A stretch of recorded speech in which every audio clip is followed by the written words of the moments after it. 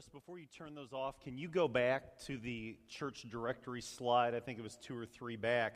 I want to just say a word about our church directory. Whoa, if my cord will let me. We get started on Tuesday. It's going to be about 3 weeks of pictures. We actually had people show up this week thinking that it might have been this week, but if you have not signed up, it's not too late. You can sign up online. We'd love to have you do that. We're hoping to have these directories sometime between Thanksgiving and Christmas. If you see Adam running around with a camera, he may be on stage this morning.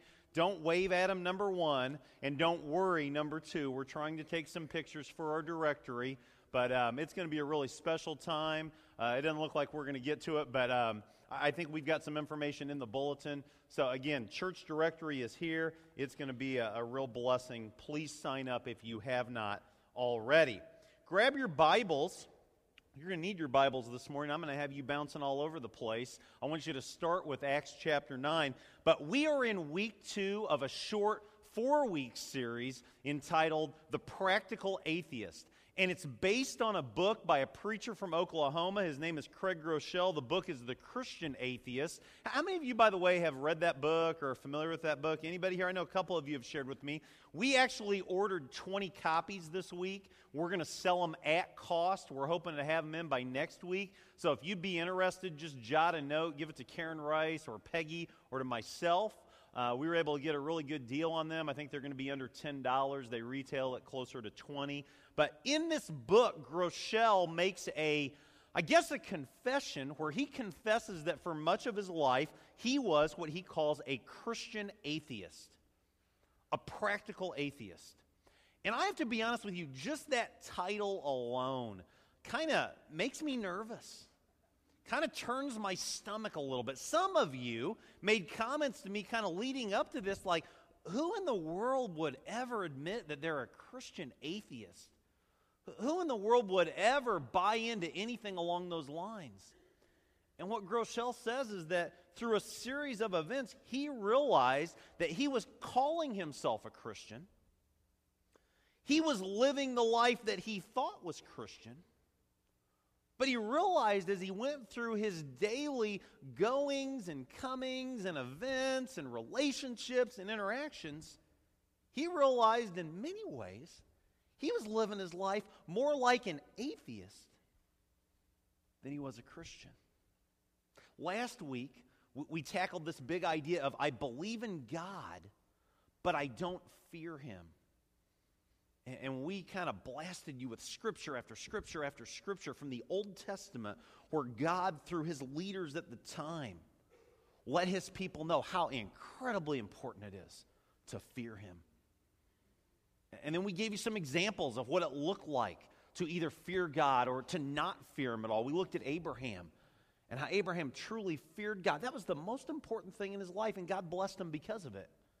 And then we looked at one of the many evil kings of Israel or Judah, King Jehoiakim, the account in Jeremiah 36, where the word of the Lord came to him in written form through a prophet. And remember what he did with the word that came to him, the scroll? He cut it off as it was being read, and he burned it in the fire. And then I took a book. I was hoping you would think it was a Bible. It really wasn't. And I cut out pages to try to illustrate for you. That's what we do when we try to have one foot in the world and one foot in the church. Just enough church, just enough Jesus, just enough Christianity to get to heaven. But we don't really take His word seriously. We're buying the lie of Christian atheism. This week we're going to look at this idea of I believe in God, but let's don't go overboard. I believe in God, but let's don't get crazy. Have you ever met somebody that you think they've went a little overboard in some aspect of their life? Anybody here? Anybody know anybody that maybe is a little over the top? You're kidding me. You don't know anybody? I know all kinds of people that are over the top.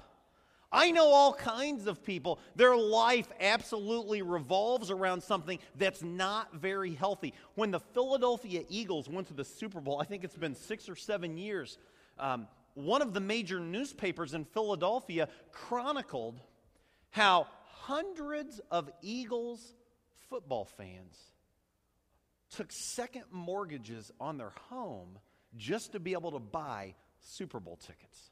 I wonder how they felt when they watched the Eagles lose in the Super Bowl that year. I mean, I would say in many ways, that's overboard. That's over the top.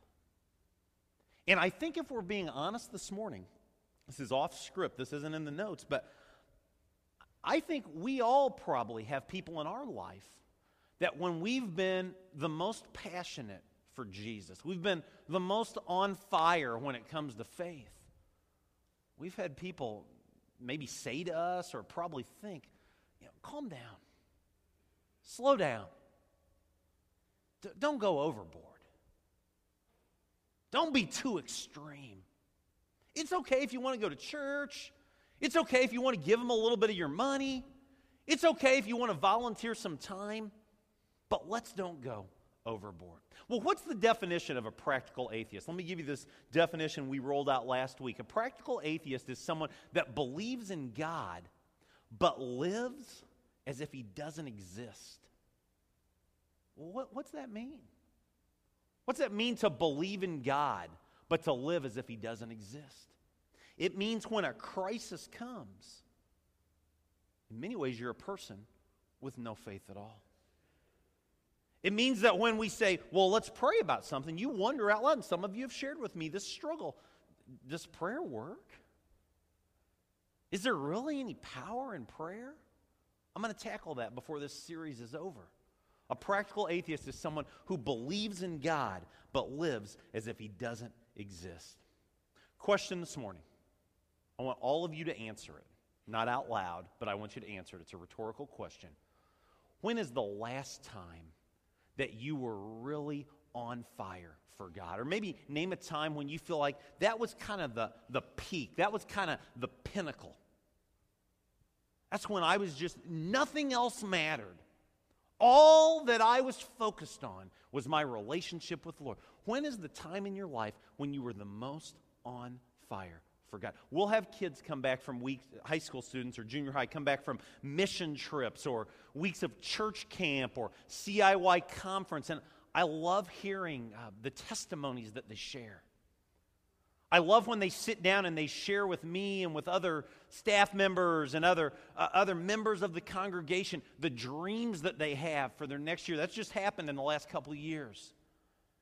And it almost brings tears to my eyes.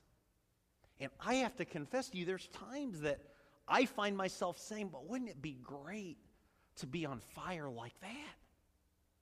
Wouldn't it be great to have a faith like that?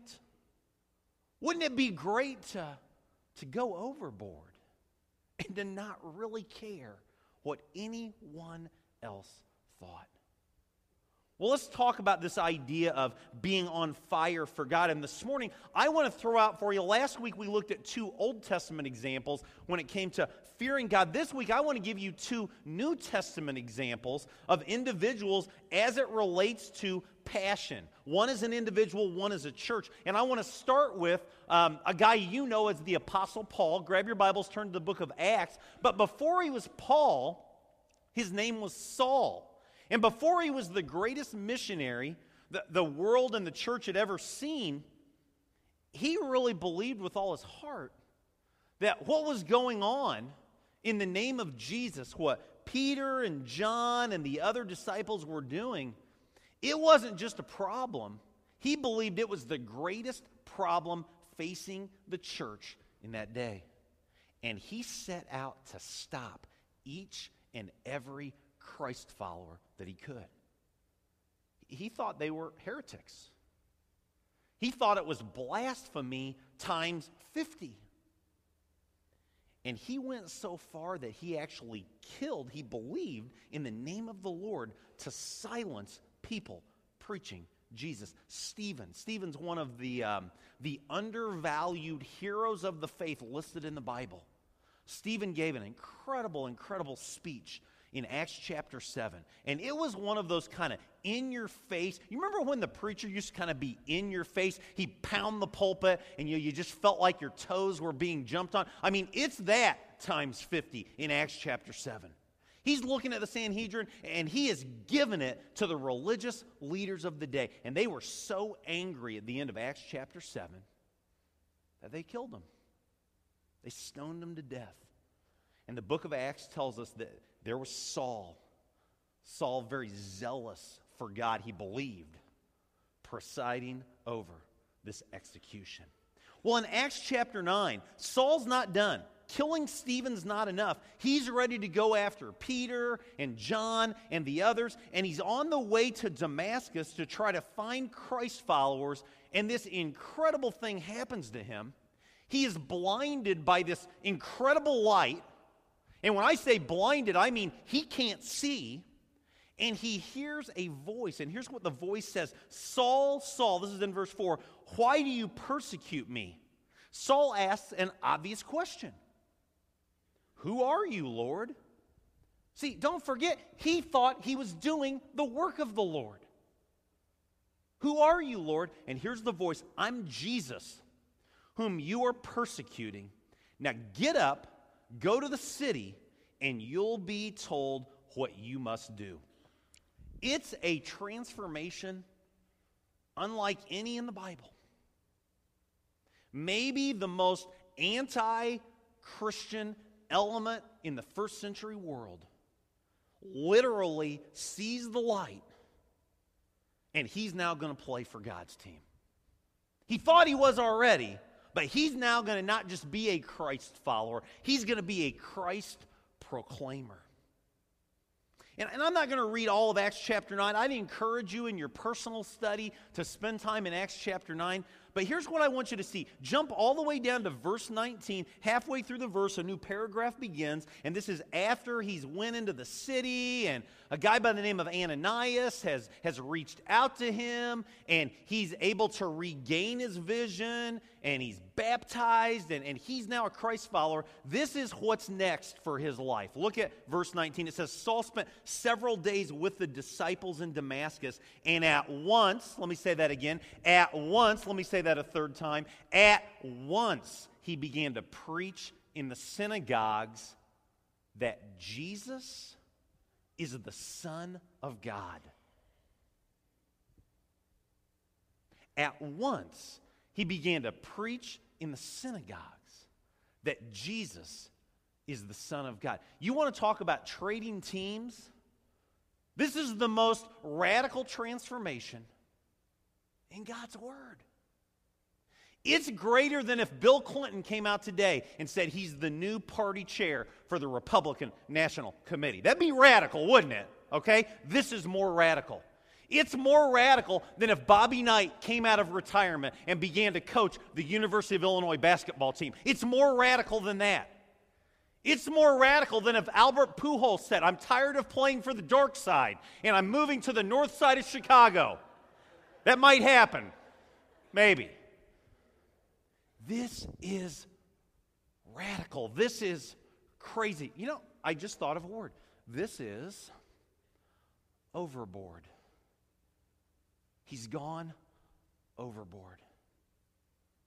And when Saul became a Christ follower, there was no looking back.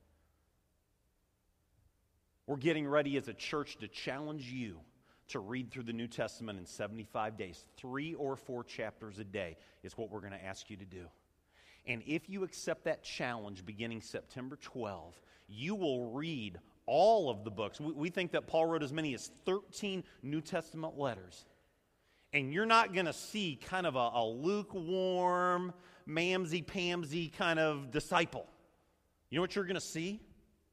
You're going to see someone that's passionate. You're going to see someone that is unashamed to take a stand in any and every situation. You're going to see someone that changes his world in a radical way for Christ. I hope you'll take that challenge. I hope you'll say, yes, for 75 days, I will read 3 or 4 chapters of a day. You will never be the same. It will change you. Please consider taking that challenge. Example 1, Saul. I'd say he went overboard. Well, there's a second example, and it's not really an individual. It is a church. Grab your Bible and go all the way to the end of the Bible. The very last book in the Bible is the book of Revelation. And right there, some people are like, whoa, Revelation. Are we going to talk about visions, and are we going to see if there's, helicopters as locusts? And we're not going down that road this morning, okay? So be calm, relaxed, it's okay. But what I am going to tell you is that in Revelation chapters 2 and 3, we see letters from Jesus to 7 churches in Asia Minor during the day. And they're all different churches. They all have different stories up to that point: Ephesus, Smyrna, Pergamum, Thyatira, Sardis, Philadelphia, and Laodicea. And some of the churches are very faithful, like the church at Philadelphia. The church at Smyrna was a persecuted church during the day. In fact, I could kind of give you a tag phrase for each of the 7, but I want to look at this final church, the church at Laodicea, because the word that really comes to mind, I said it already in the message, maybe you caught it, is the term lukewarm. Lukewarm. Is lukewarm good? When you hear lukewarm, do you strive to be lukewarm? Well, listen to what the Lord has to say to this church. It says, "To the angel of the church in Laodicea, write these words. These are the words of the Amen, the faithful and true witness, the ruler of God's creation. I know your deeds, that you are neither cold nor hot. I wish you were either one or the other. So because you're lukewarm, neither hot nor cold, I'm about to spit you out of my mouth." Translation should probably say, vomit you out of my mouth. You say, "I'm rich, I've acquired wealth, I don't need a thing." But you do not realize that you're wretched, pitiful, poor, blind, and naked. I counsel you to buy from me gold refined in the fire, so that you can become rich, and white clothes to wear, so you can cover your shameful nakedness, and salve to put on your eyes, so you can see.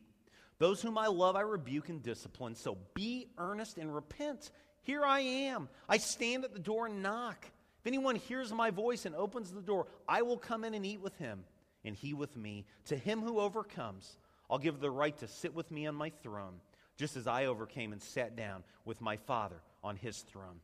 He who has an ear, let him hear what the Spirit says to the churches.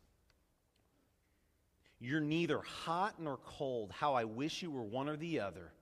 I'm about to vomit you out of my mouth. When I was 13 years old, I can't even tell this illustration without smiling. When I was 13 years old, one of my friends and I, we played summer league baseball, and we'd been watching the Major League game of the week, and we kept noticing that a lot of baseball players kind of had like a big circle on their butt. And we didn't know what that was. And you know what that is, don't you? Many of you, it's snuff, skull, Copenhagen, whatever it may be. So we got this great idea that we were going to be able to be much better hitters and much better fielders if we got some of this stuff. And we didn't even really know what to do with it, but my grandpa, before he passed away, I can remember him dipping and spitting and the spit bowl and all of that. So we decided this was the plan. So we went to a store, and why someone would sell 2 13-year-olds this, I have no idea. But we said, give us the best you got. And he gave us a little tin of Copenhagen. Now, I have to just be honest with you. I don't know one from the other, but the one thing I learned real quickly about Copenhagen is it's very, very fine. Very, very fine. So we took a whole bunch and we put it in our lip, and man, we thought we looked so cool. We remember some of our heroes of the day having that little bulge there, and we started riding our bike. If you've ever been to Champaign-Urbana, we were riding on Windsor Road, which is another really stupid thing that 13-year-olds were riding on Windsor Road. But all of a sudden, for some reason, I'd not done enough spitting of the tobacco juice out. I had swallowed a bunch of it, and my friend looked at me and said, "You don't look good." And I have to tell you, I didn't feel good. And within about 15 seconds, I was on my hands and knees on Windsor Road, puking my guts out. Whatever I'd had for lunch that day and then some was all over the road. People were slowing down their cars. "Are you okay? Can we take you home?" And white as a ghost. And I have to tell you, this is not an exaggeration. To this day, if I'm around somebody that's got dip, my stomach starts to turn. That's some sort of a psychological issue that I'm dealing with. It's actually probably the best thing that ever happened to me in many ways. But I have to tell you, at that moment, that's as low as it gets. On your hands and your knees, on the side of a busy road, puking your guts out. And yet, that's exactly the picture I want in your mind this morning. Because the Lord says to the lukewarm Christian, I want to puke you out of my mouth. Your lukewarmness, your passiveness, your one foot in the church, one foot in the world disgusts me so much. I want to vomit. I want to puke. I want to spit you out of my mouth. See, we laugh about a lot of things, but if we were to define many an American Christian today, I think it would be fair to say many have bought the lie of lukewarm Christianity. Many have bought the lie of a lukewarm faith. And so for the rest of the message this morning, this is going to kind of be a shotgun format. I'm going to be throwing these at you pretty quickly, but 10 staples of lukewarm Christians. 10 staples of lukewarm Christians. You might be a lukewarm Christian if you crave acceptance from people more than acceptance from God. Anyone? You might be a lukewarm Christian if you rarely share your faith in Christ. Don't go overboard. Don't be too extreme. I was reading this week in 2 Corinthians chapter 6, and I came across a verse we just fly by much of the time. Paul reminding the Corinthians, he says, "In the time of my favor I heard you, and in the day of salvation I helped you. I tell you, now is the time of God's favor. Now is the day of salvation." It rings true for us today. Think about all the people that you encounter day in, day out that don't know Jesus as Lord and Savior. You might be lukewarm if you rarely share your faith. Number 3, you might be a lukewarm Christian if you'll do whatever it takes to alleviate your guilt. Number 4, you might be a lukewarm Christian if you think more about life on earth than eternity in heaven. In 1 Peter chapter 2, we're going to put this scripture up on the screen. It says, this description, it says, "You are aliens and strangers in this world." My first ministry was in Plano, Illinois. It was a weekend ministry most of the time. I was a full-time college student during the time. And about the third month that I was there, one of the major factories in the area had major cutbacks, and several individuals from our church just lost their jobs. And many of you have been there. You've been down that road. One family in particular that I was pretty close with, the husband had a really good job, $75,000, $80,000. This was 1989. And he was let go completely. And he couldn't find anything. And I remember when they had to put their really awesome home on the lake near Somonauk on the market. And they had to go from about a 3,000 square foot, I'd call it a luxury home, to a much more modest 16, 17 square foot home. And the difference between the husband and the wife was unbelievable. Wife, she grew incredibly during that trial and that tribulation. She grew closer to the Lord in many ways. She's one of the people that I really consider a leader during my time there, just in growing in faith, just watching her, how she dealt with adversity. But my friend Dick, he just couldn't get over the fact that he wasn't going to be able to invite people over to his house anymore. He was going to be too ashamed. And that he wasn't going to be able to go on that great fishing trip. And he wasn't going to be able to go to 7 or 8 Cub games every year.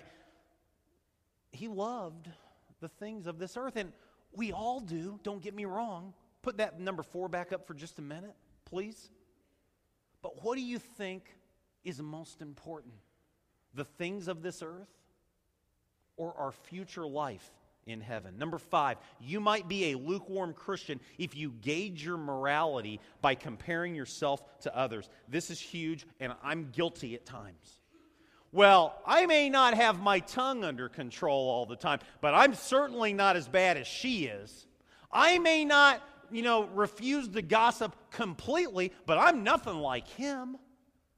You might be a lukewarm Christian if you gauge your morality by comparing yourself to others. Number 6, you might be a lukewarm Christian if you want to be saved from the penalty of sin without changing your life. I think that is huge for many of us.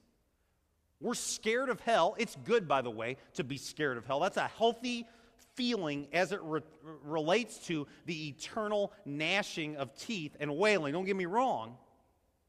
But that's not the most important reason to be a Christ follower. Jesus said in John 10:10, I've come to bring you life, and life to the full. And I'll make the case, and I'll argue with anybody today, life with Jesus on this earth is 10 times better than life without Jesus on this earth. That's the abundant life. That's the full life Jesus talks about. Number 7, you might be a lukewarm Christian if you only turn to God when you're in a bind. Number 8, you might be a lukewarm Christian if you give only when it doesn't hinder your lifestyle or your standard of living. I'll give, but I'm not going to go overboard. I'll give, but it's going to be a controlled give. Number 9, you might be a lukewarm Christian if you're not much different than the rest of this world. I shared with you the aliens and strangers passage in 1 Peter 2. He goes on in verse 12 and says, live such good lives among the pagans that though they accuse you of doing wrong, you may see your good deeds and glorify God on the day that He visits us. I love that phrase. I highlighted it. Live such good lives. Not so we can take a victory lap, look at us. Not so we break our arm patting ourselves on the back. But so that people look at you and say, wow, there is something different about him. There is something different about her. They're not like everyone else. Christ really makes a difference in their life. And then number 10, you might be a lukewarm Christian if you want the benefits of what Christ did without conforming to who Christ is. And when I hear that language, I immediately think of Romans 12. It says, do not conform any longer to the pattern of this world, but be transformed by the renewing of your mind. I really need to share this with you this morning. This isn't fun to preach, okay? I just want to let you know.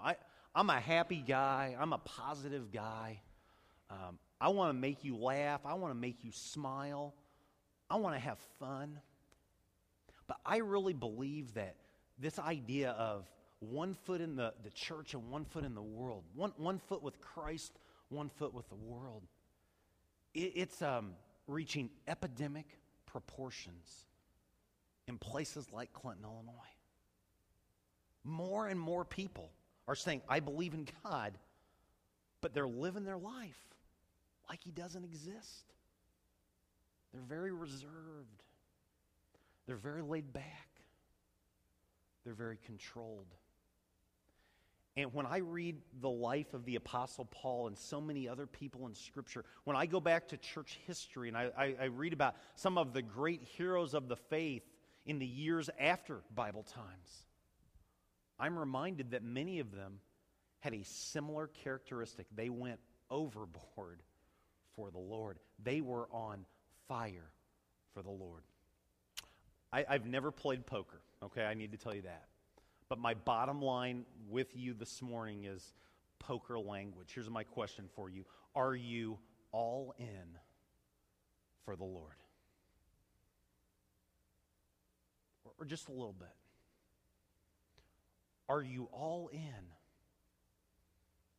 Or not too much? I want to leave you with a story that really changed me this week. I'd never heard this story. I didn't know who Karen Watson was, but Karen Watson had made the decision to be a missionary. She worked with the Southern Baptist Missionary Association, and she was one of the first people that went into Iraq after the liberation took place a decade ago. And before one journey, she went to see her pastor at her church in California, and she gave him a letter, and she said, only open this letter if I die.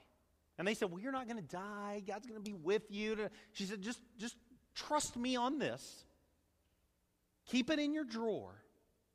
But if for some reason the Lord calls me home, I want you to read this, and I want you to share it. Here's her letter. Dear Pastor Phil and Pastor Roger, You should only be opening this in the event of death. When God calls, there's no regrets. I tried to share my heart with you as much as possible, my heart for the nations. I wasn't called to a place, I was called to Him. To obey was my objective. To suffer was expected. His glory, my reward. His glory, my reward.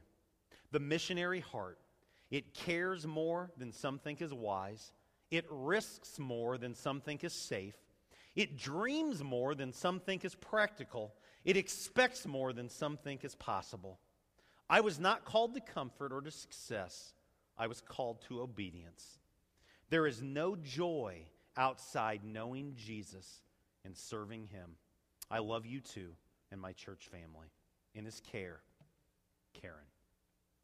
She died on March 15, 2004, when unknown assailants attacked her and her team of missionaries.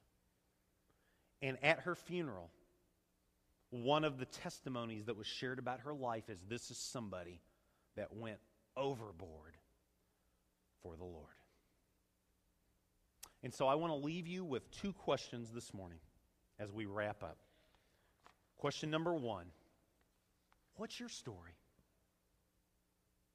What are you doing? Where are you going? And number two, are you ready to go overboard? Let's pray. God, thank you for today. And thank you for challenging us through your word. Help us to never forget that we are aliens and strangers in this world. And it truly is all about Jesus. It's my prayer that today and this month, as we study this topic that really isn't a lot of fun, that we'll realize what your call really is all about. It's not a call of safety. It's not a call of comfort. It's a call of life change. Help us to never grow weary of going overboard for you. It's in your name that we pray. Amen. It is invitation time, as it is every Sunday at our church. And if you have a decision to make for Jesus Christ this morning, I just invite you to come forward as this song is being sung. And if you're not a big public decision kind of person, I want to just remind you, our office is open during the week. I'd love to meet with you. Ernie would love to meet with you. Kent would love to meet with you. Adam, Jim, the whole staff. It really is all about Jesus. Let's stand together as we sing our commitment song.